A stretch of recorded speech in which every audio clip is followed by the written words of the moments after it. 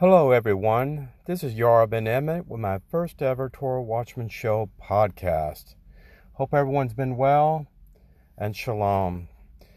There's been so many people out there, pundits, as I call them, libertarians, Democrats, people that are systemically anti-Semitic against the Jewish people, and the only Jewish nation on the planet, which is Israel.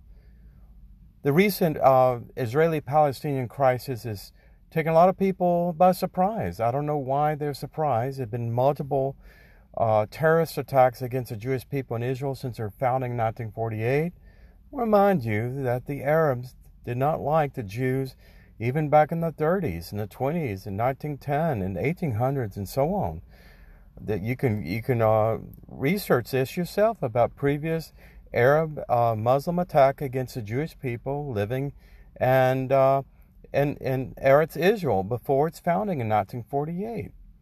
All this talk about Palestinian civil rights, Palestinian victimhood, and everything else is just Hollywood, whatever you want to call it, propaganda machine by Hamas themselves. Remember, Hamas is a Sunni Islamic extremist organization, a splinter group from the Muslim Brotherhood, and they are essentially a proxy player for Iran. Iran funds them.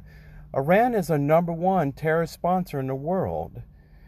And the President Biden has forced the hand of Benjamin Netanyahu, the Prime Minister of Israel, to go to the Knesset and vote unconditionally on a ceasefire to Hamas, even though when the military commanders on the ground may say we have more work to do.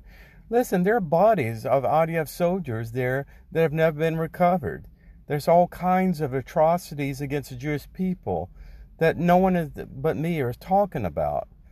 Listen, this recent Hamas war against Israel started at Al-Aqsa Mosque on Temple Mount, Har HaBayit, where there are 5 Muslim mosques located on Temple Mount.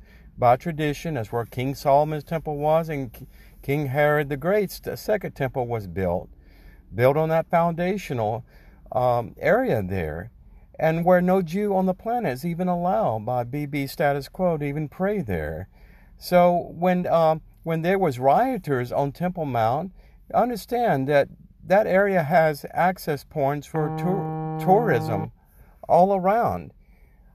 Tourists all over the world, Christians, Muslims, seculars, Jews, all kinds of people, Gentiles are encouraged to go and as tourists and go to Israel, and they want to see this historic site. They have every right to. UNESCO actually recognizes this whole area as belonging to the world as far as an internationally protected area, but it's protected for Arab rights, not Jewish rights. Anyway, all the rioting around Al-Aqsa, this is close to Jerusalem Day. It happens every year. We celebrate the reunification of East and West Jerusalem since we won the 1967 war. Of course, this is an excuse for Hamas to their public relations effort there, and Mahmoud Abbas, the so-called prime minister or president of the Palestinian people in West Bank. All of these people tried to work together to try to fool the world again and then impress upon world opinion about Palestinian victorhood. Listen, Palestinian is not even a word you can speak as an Arab person. There's no P in Arabic. It sounds like Palestine. It's spelled in Latinized form with an F. Listen, it's a non-starter word. It's not referred to anything other than traditionally people living in the area of Judea and Samaria before Israel was founded in 1948. Yes, Jews were called Palestinians too before 1948. Am Yisrael High, we've always been there. We've never got away, never gone completely away. We've been driven away and taken away in exile. But, this is about occupiers, and Jews are not occupiers. We're simply coming back home. Again, the Palestinians are just Jordanians that don't have a place to live other than Jordan. Do a population check in Jordan.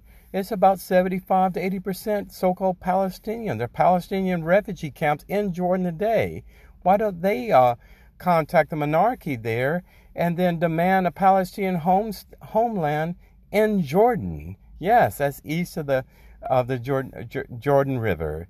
Listen, all these pundits talking about the Hamas versus Israel versus Jew versus Arab versus Muslim thing. It's the same old sad story.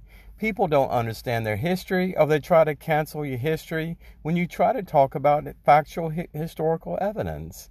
Listen, just understand this simple thing. God will bless all of those people by their free will choices that choose to bless Israel. He will conversely curse every organization, every individual, every governmental power, king and queen and tyrant and president and prime minister alike, that hates the Jewish people and does everything they can to curse the Jewish people. God will curse them too. That's all that Yoav Ben Emmett has to say on the Torah Watchman podcast. I hope to see you real soon. And Shalom Aleichem.